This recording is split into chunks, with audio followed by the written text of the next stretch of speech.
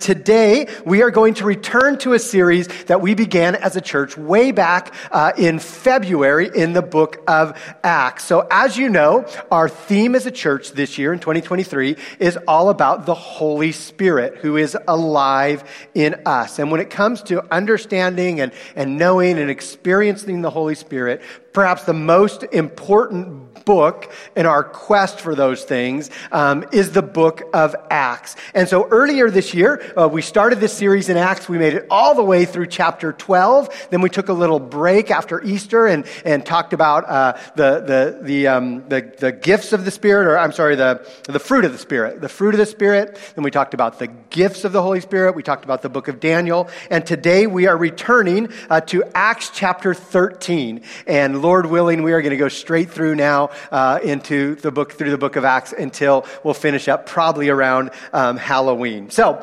grab your message notes, pull those out. You're going to want to open your Bible to Acts chapter 13 because Acts 13 is actually a very significant place for us to re-jump into this story because it's the start of a whole new and kind of exciting section in the book of Acts because this is the first time that we see, like Tim and Claire were talking about, missionaries that are actually sent out beyond just their kind of Jewish regions that are sent out into all of the nations and to reach the ends of the earth. And so we have kind of the core of the book in Acts 1:8 where Jesus gives his disciples their marching orders. And this is what he says to them. He says, you will receive power when the Holy Spirit comes on you, and you will be my witnesses in Jerusalem and in all Judea and Samaria and to the ends of the earth. And so that was their mission. But interestingly, it's also the outline for the book of Acts. So Acts 1 through 12 that we've already covered is the coming of the Holy Spirit, the starting of the church, and then just some amazing ways that the gospel begins to spread. First in their home city of Jerusalem, then to the regions around them of Judea and Samaria. So you get to Acts 13 where we are today, and what's left?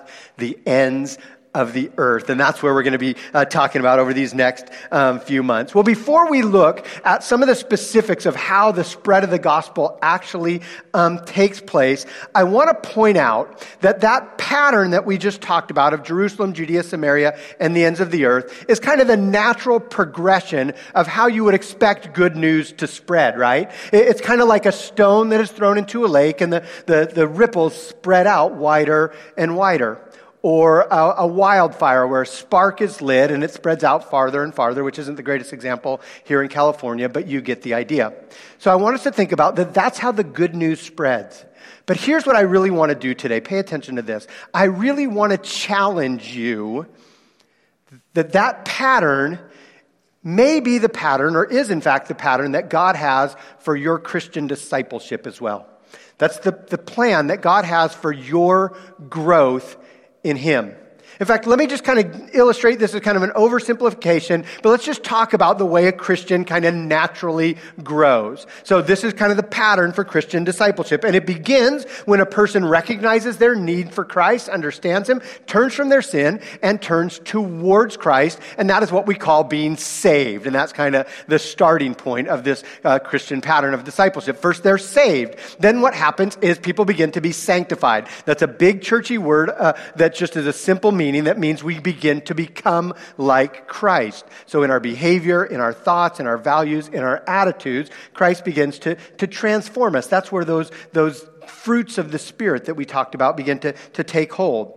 One of the things that happens as we're sanctified is we begin to recognize that this world is about much more than just me, right? And so we begin to serve. We serve God. We serve others. We serve the church. That's where the spiritual gifts that we've been talking about come in. In fact, this whole thing has to be led by the filling of the Holy Spirit. Part of this process is we begin to have the Holy Spirit fill up our life. But since we've got kind of an S theme going, we see that our life is saturated. But here's what I want you to think about, and here's where the challenge is.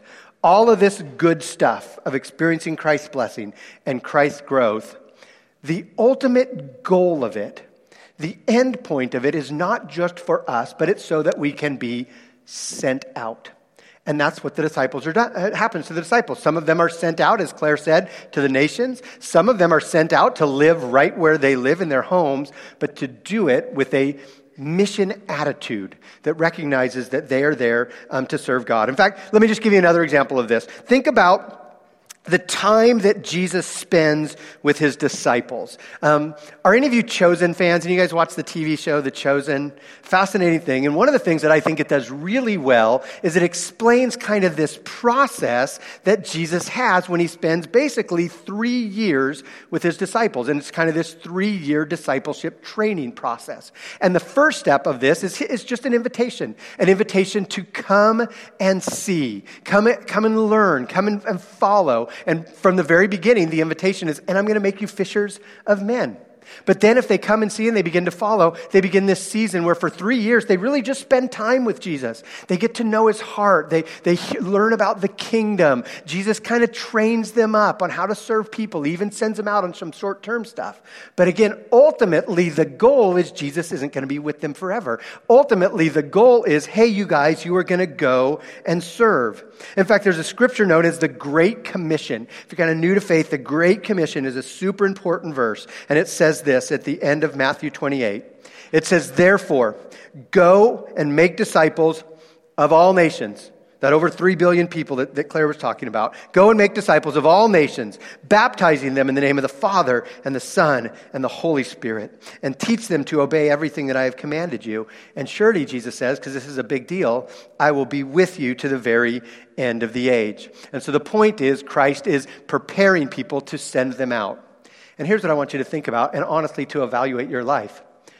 As you think about your relationship with God and your Christian walk, are you progressing in that?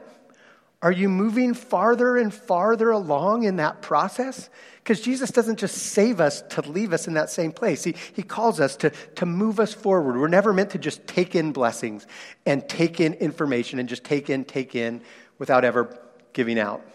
The disciples understood this. In fact, in Israel, they had kind of a natural example of this. It's known as the Dead Sea. And if you know anything about the Dead Sea takes in water from the Jordan River, but it takes in water. But the problem is there's no place for that water to go out. So it just comes into the Dead Sea and it just settles there. And as a result, it becomes filled with salt and nothing can live there. There is no life at all in the Dead Sea. Although occasionally some tourists come by and want to float in it, which does happen there. But for the most part, the disciples understood that. So anyways, I share all that about this idea that God's got us moving on a pattern towards mission, not to make you nervous, but because if we're going to understand Acts 13 through 28, which we're going to be looking at for these next few months as a church, there is some really foundational theology that we need to understand. And what I'm about to say here is pretty simple, is pretty basic, but is essential theology if you want to understand the book of Acts, and especially chapters 13 through 28. The key theology is this, you guys: God loves the whole world.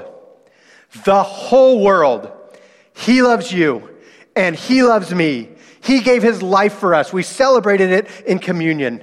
But he doesn't love just you and me. He loves all 8 billion people on this planet. You will never set eyes on a person that God does not love. And God did not send his son for. So that's foundational theology. God loves everybody, the whole world. And a corollary of that is this, that our God, because of that love, is a missionary God. God always sees more. God always sends. God always leaves the 99 so that he can find the one. God always waits for the prodigal to just turn the corner so that he can run and wrap his arms around him. Why? Because love is a part of his core. And so with that in mind, we're going to open our Bibles up to Acts 13, and we're going to see how the good news spreads. That's kind of our question this morning. How does the good news spread? And it starts with a church that has a theology that theology is just kind of a part of their DNA. And let's jump into this because we need to keep moving. Acts 13, verse 1 begins like this. And it says, now in the church at Antioch. Antioch is a very strong, healthy church up kind of in the northern reaches of where the gospel of God has gone in Syria. It says, now in the church at Antioch, there were prophets and teachers, just like the spiritual gifts that we talked about. And they were Barnabas, Simeon called Niger, Lucius of Cyrene, Manaen, who had been brought up with Herod the Tetrarch, and Saul. And while they were worshiping there at the church, worshiping the Lord and fasting, the Holy Spirit said, "Set apart for me Barnabas and Saul for the work to which I have called them." So after they had fasted and prayed, they placed their hands on them, Barnabas and Saul, and sent them off on what is really the first global mission. And I love those first three verses because Luke, who's the author of Acts, is really just kind of given the details. This is how it went down at our church. But he also, as he talks about how they chose and sent out the first missionaries, also gives us a key clue to this idea of how the good news spreads. And the first thing we see is that good news spreads through what we call Great Commission churches. Great Commission churches. So we read the Great Commission that we would go into all the world and make disciples, baptizing them, teaching them to obey the Lord. So Great Commission churches. So that describes this church in Antioch. This church in Acts 13 is kind of one of the leading churches that we're going to read about in the New Testament. And what do we know about this church? Well, there's actually kind of three pieces of information at least that are revealed in those first three verses that we read. And the first one is this, is that they were a diverse church.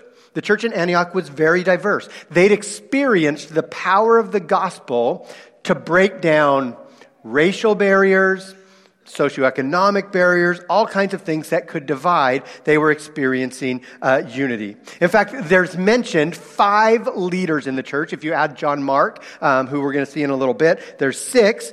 John Mark is a servant, we're told. But listen to the 5 people that are mentioned there, and let's just kind of go over. The first one they mention is a guy by the name of Barnabas. Barnabas was one of the early Christians. He was Jewish by background. Some believe that maybe he even became a Christian at the day of Pentecost, but he was an early follower of Christ. And he was a loved and respected leader in the church. He was an encourager. He was generous. He built people up. And so that was Barnabas, a longtime Jewish Christian. Next, there's a guy by the name of Simeon. Simeon is called Niger. Niger literally just means black. And so likely they're saying that Simeon was from Africa. It's been suggested that Simeon or Simon was Simon of Cyrene. There's the guy that comes out of the crowd to help carry Jesus' cross. And some say, well, maybe this is this guy.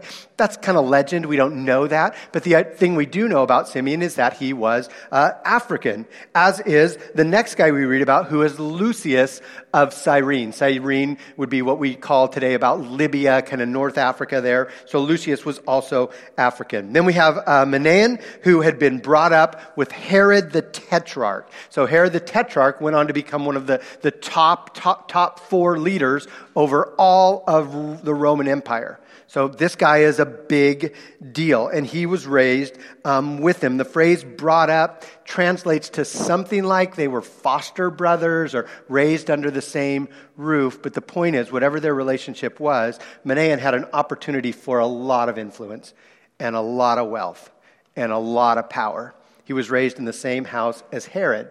Yet he chooses a very different path from Herod, and he becomes one of the followers of Christ and is an early leader in the church, probably wealthy in his background. And then the next is a guy by the name of Saul. We know Saul because in just a few verses, he's going to start to take on his Roman name, which is Paul. And Paul was a Roman citizen. He was raised in Tarsus, but he was also Jewish. He was a Jewish Pharisee to the point that he persecuted the church.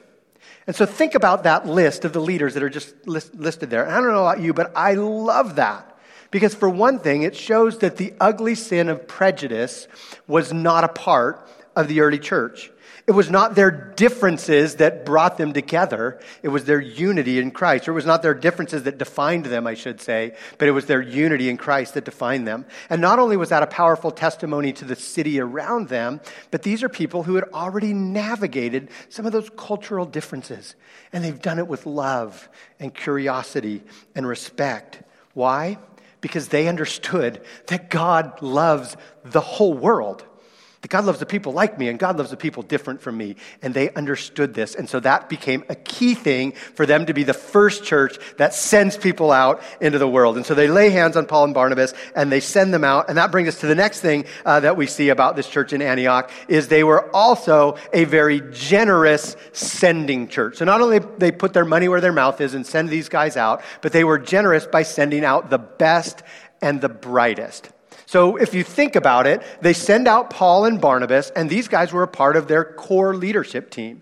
And if you had a guy like Paul, who was, a great speaker and a great leader, and if you had a guy like Barnabas, who was this kind, encouraging, pastoral person, and they were a part of the preaching team at your church, you would not want to send them out. You would want to keep them for yourself, right? You would want to keep the best people you got.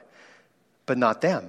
They send them out. They have this generous, sending attitude. They say they lay their hands on them and they send out these giants of the faith, not to keep them to themselves, but to share them with the world.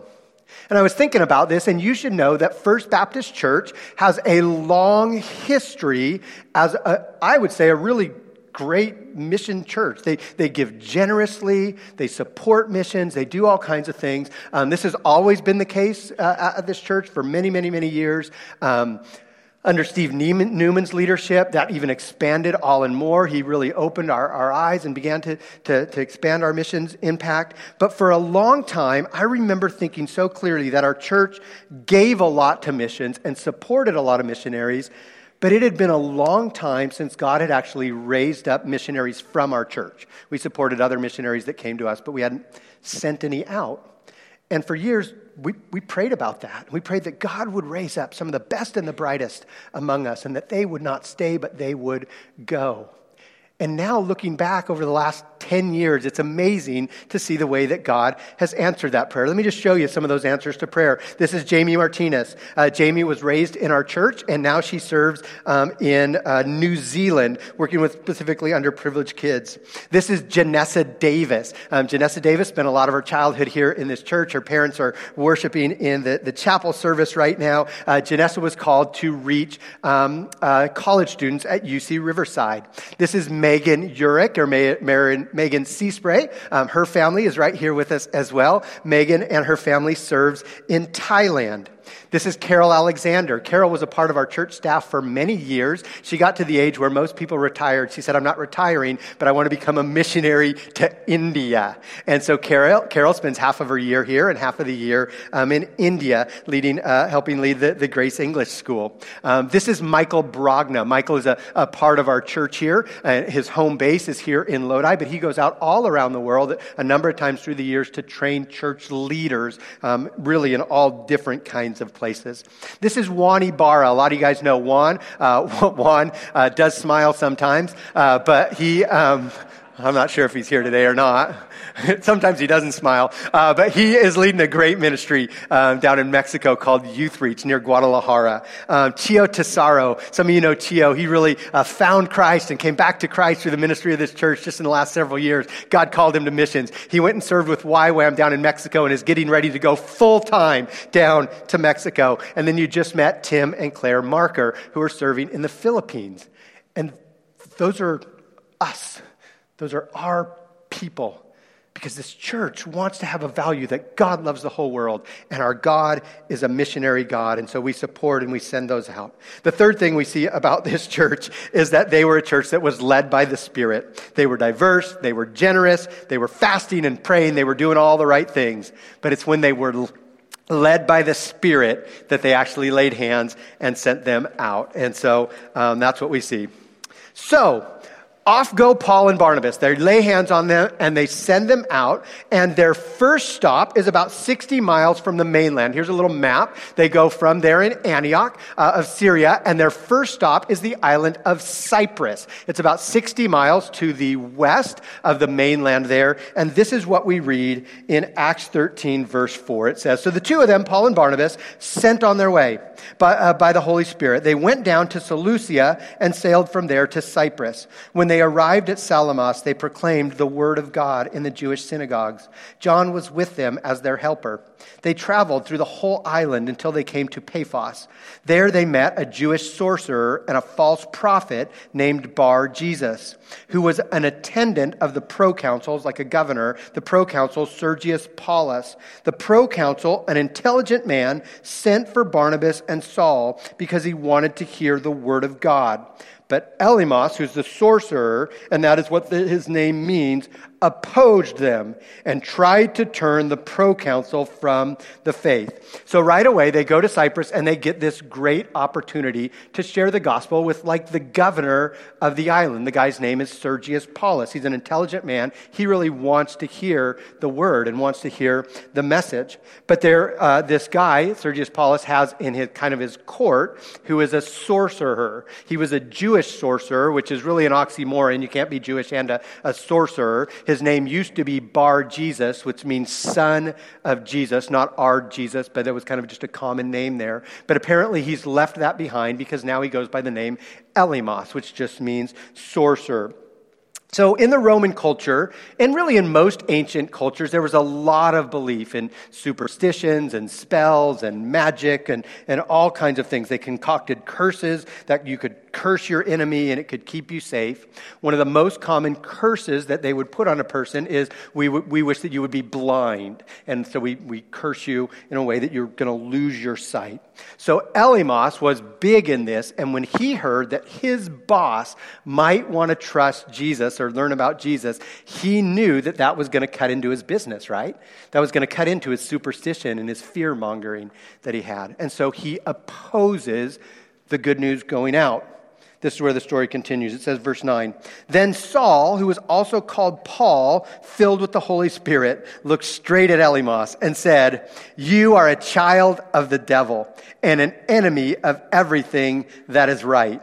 You are full of all kinds of deceit and trickery.'" And you just kind of wonder, what did Paul really think about this guy? It says, "You're full of all kinds of trickery. Will you never stop perverting the right ways of the Lord? Now the hand of the Lord is against you. You are going to be blind for a time, not able to even see the light of the sun." Immediately the mist and the darkness came over him, and he groped about, And he groped about, seeking someone to heal him, or to lead him by the hand. When the proconsul saw what had happened, he believed, for he was amazed at the teaching about the Lord. So that brings us to the next point of how the good news spread. And the good news spreads when there are people who have a whatever it takes attitude to get the message out. Whatever it takes, we're going to do that to get the message out. So that's an interesting thing that we just read, and I think that the driving point of that story is really the passion to make sure that Sergius and Elymas hear the gospel and they have a chance to respond. Why? Because Paul and Barnabas were driven by a theology that God loved everyone. So when Elymas tries to get in the way of the gospel going forward, that's when Paul really lays into him. And I have to confess, I've kind of wrestled with how to talk about that passage where Paul speaks so harshly to him, because I love that he stands up to evil. And as Christians, we're called to stand for what is good and to stand up against evil. But I don't know if that's a great model for us today, to tell someone that they're a child of the devil and that God's going to curse them and they become blind. That doesn't seem to be the best way in our culture these days. In this argumentative day, kind of that critical approach tends to push people away. But Paul wants to make sure that the good news goes out. Let me just give you a couple things to think about here in what Paul says to him. First of all, he's speaking the language of the locals. And the language of the locals was one of power and signs. So there was almost kind of like in the Old Testament between God and Baal, there's this battle between whose God is stronger. And this is Paul saying, you're about to see how strong my God really is, which would have been kind of the language of the locals. There was also an element of justice. Elymas had certainly been a part of wishing or bringing blindness on people. And so Paul at some level is saying, you're about to see what you've done to other people. But I think there's something else that's going on there, and I think that there's hope that this blindness might turn him to God. Because if you think about the book of Acts, who was the last person that we saw who is struck blind and has to grope around in the darkness? It's Paul. It's Paul. He meets Jesus and is blinded by the light, and he becomes so blind that he gropes around. Now, Paul's blindness led him to turn to Christ and to know Christ. And so maybe there is even some hope that in the blindness, Elymas might see the goodness of God. But the point is that he stands up to this. And when Sergius sees what happens, he becomes a believer along with the others, and they become the first members of First Baptist Church of Cyprus there in the Mediterranean. Because don't you know it was called First Baptist from the beginning? Probably not, but I don't know. All right, the next thing we see, because we are just moving along, is Acts 13, and we are going to wrap up here in just a minute. Acts 13, verse 13, we read this. After they leave Cyprus, it says, from Paphos, Paul and his companions sailed to Perga in Pamphylia, where John left them to return to Jerusalem. This is John, also known as John Mark, eventually the guy who's going to write the Gospel of Mark. From Perga, they went to Pisidian Antioch. On the Sabbath, they entered the synagogue and they sat down. After the reading from the law and the prophets, the leaders of the synagogue sent word to them saying, brothers, if you have a word of exhortation for the people, please speak. And so that brings us to really the final thing that we see is after they leave Cyprus, they sail back to the mainland, and then they make their way up to this city. You see kind of that red dot up there called Pisidian of Antioch, which is now in modern-day Turkey. And when Paul and Barnabas go, this is a growing city. In fact, they're kind of trying to become the Rome of the East. They're built on 7 hills, like Rome was built on 7 hills. They had a huge temple to Caesar built on the highest hill. And so Paul and Barnabas follow their normal pattern, and they go first to the synagogue, and they sit down, and then because they're visiting rabbis, they're invited to stand up and address the synagogue. And don't you know that Paul and Barnabas are going to give them the good news about Jesus? In fact, this is the last point about how the good news spread. It spreads by gospel-centered Great Commission churches. It's spread by standing up for truth and doing whatever it takes to get the message out. But the good news spreads when the gospel of grace, forgiveness, and new life is clearly proclaimed, and that's their message. Now, unfortunately, we don't have time to look at Paul's 25-verse sermon. It's kind of a long sermon. This is actually Paul's very first recorded sermon. By now, Paul's been a Christian for about 10 years, so he certainly preached a lot of sermons before, but this is his first one that is recorded. By the way, I remember my very first sermon. I think I've told some of you guys about it before. I was invited to preach in the church, and where I was the brand new youth pastor, they said, you've got about like 30 minutes to preach. And I got all ready, and I stood up, and I got really nervous, and I lost my place, and I was done in like 10 minutes. And I just sat down, and that was the end of the service. But not Paul. Paul tends to go a little long. But this is actually a sermon when I teach on preaching and how to preach a sermon. Paul's sermon here is a really good one, and for a couple reasons. Let me just show them to you real quick. The first one is this, is that Paul's message is anchored in Scripture. When he has a chance to address them, it's rooted in Scripture. It's not Paul's opinion. It's not Paul's fluff. He gets right to the stories of Moses and Samuel and Saul and David. But it's also, as he always does, it's centered on a promise. And this promise that there was going to be one who was greater than Saul and Moses and Samuel and even David. And that was Christ, who was the truer, greater Messiah to come. Paul's sermon shows their need. He says, you've been trying to obey the law, but as great as the law is, you can never please God by just following the law. And so you have a need because all of us sin and fall short of the glory of God. And the answer to that need is in Jesus. He highlights that Jesus is the answer by talking about the death, burial, and resurrection of Christ. Look at verse 38 here, just to get a little sample, a little taste of what Paul preaches to him. He says this, he says, therefore, my friends, I want you to know that through Jesus, the forgiveness of sins is proclaimed to you. Through him, everyone who believes is set free from every sin, a justification that you are not able to obtain under the law of Moses. And so Paul's sermon is this masterful message, and it's so clear, and that Jesus is the answer to their problems. And so they're interested enough that they invite Paul to come back the next week. And if you read on in that story, and I hope that you do later this week, you see that it says the whole city comes out to hear. Now, some of the Jews are going to be kind of opposed to this right from the beginning, and so they start to raise a problem. But while they're doing that, the chapter ends like this. This is what we see happens in this city when the gospel of good news and forgiveness and changed life takes place. Verse 48 says this. We're going to wrap up the chapter like this. When the Gentiles heard this, they were glad, and they honored the word of the Lord, and all who were appointed for eternal life believed. The word of the Lord spread throughout the whole region. And isn't that the point? In verse 52, the disciples were filled with joy and with the Holy Spirit. So why? Why were they so filled with joy? Why were they so filled with the Holy Spirit? Because you guys, that's the way the Christian life is supposed to work, right? God did not show us his love and his grace so that we could keep it to ourselves. But God's got you on a process wherever you are. You may be brand new to all of it. If you're brand new and you put your trust in Christ, he's got you on a process. And that process is to grow in him, to experience his blessings, yes, but also to be sent out, maybe to the ends of the earth, but certainly to wherever you are, to reach out in your home, in your workplace, in your neighborhood, in your school with the message of hope. Let's pray. Father, thank you so much for a chance to, as a church, to jump back into the book of Acts and be reminded of the way that your Holy Spirit works to send people out. And so, Father, we've rushed through a lot of this scripture here this morning, but I pray that this would be at the heart of First Baptist Church of Lodi. Father, that we would be driven by a core theology that understands that you love the whole world and that you are a missionary God, and so we want to be like that too. I pray, Lord, that you would encourage and strengthen and bless each person here today by your Spirit. We love you and we give you this day. In Christ's name, amen.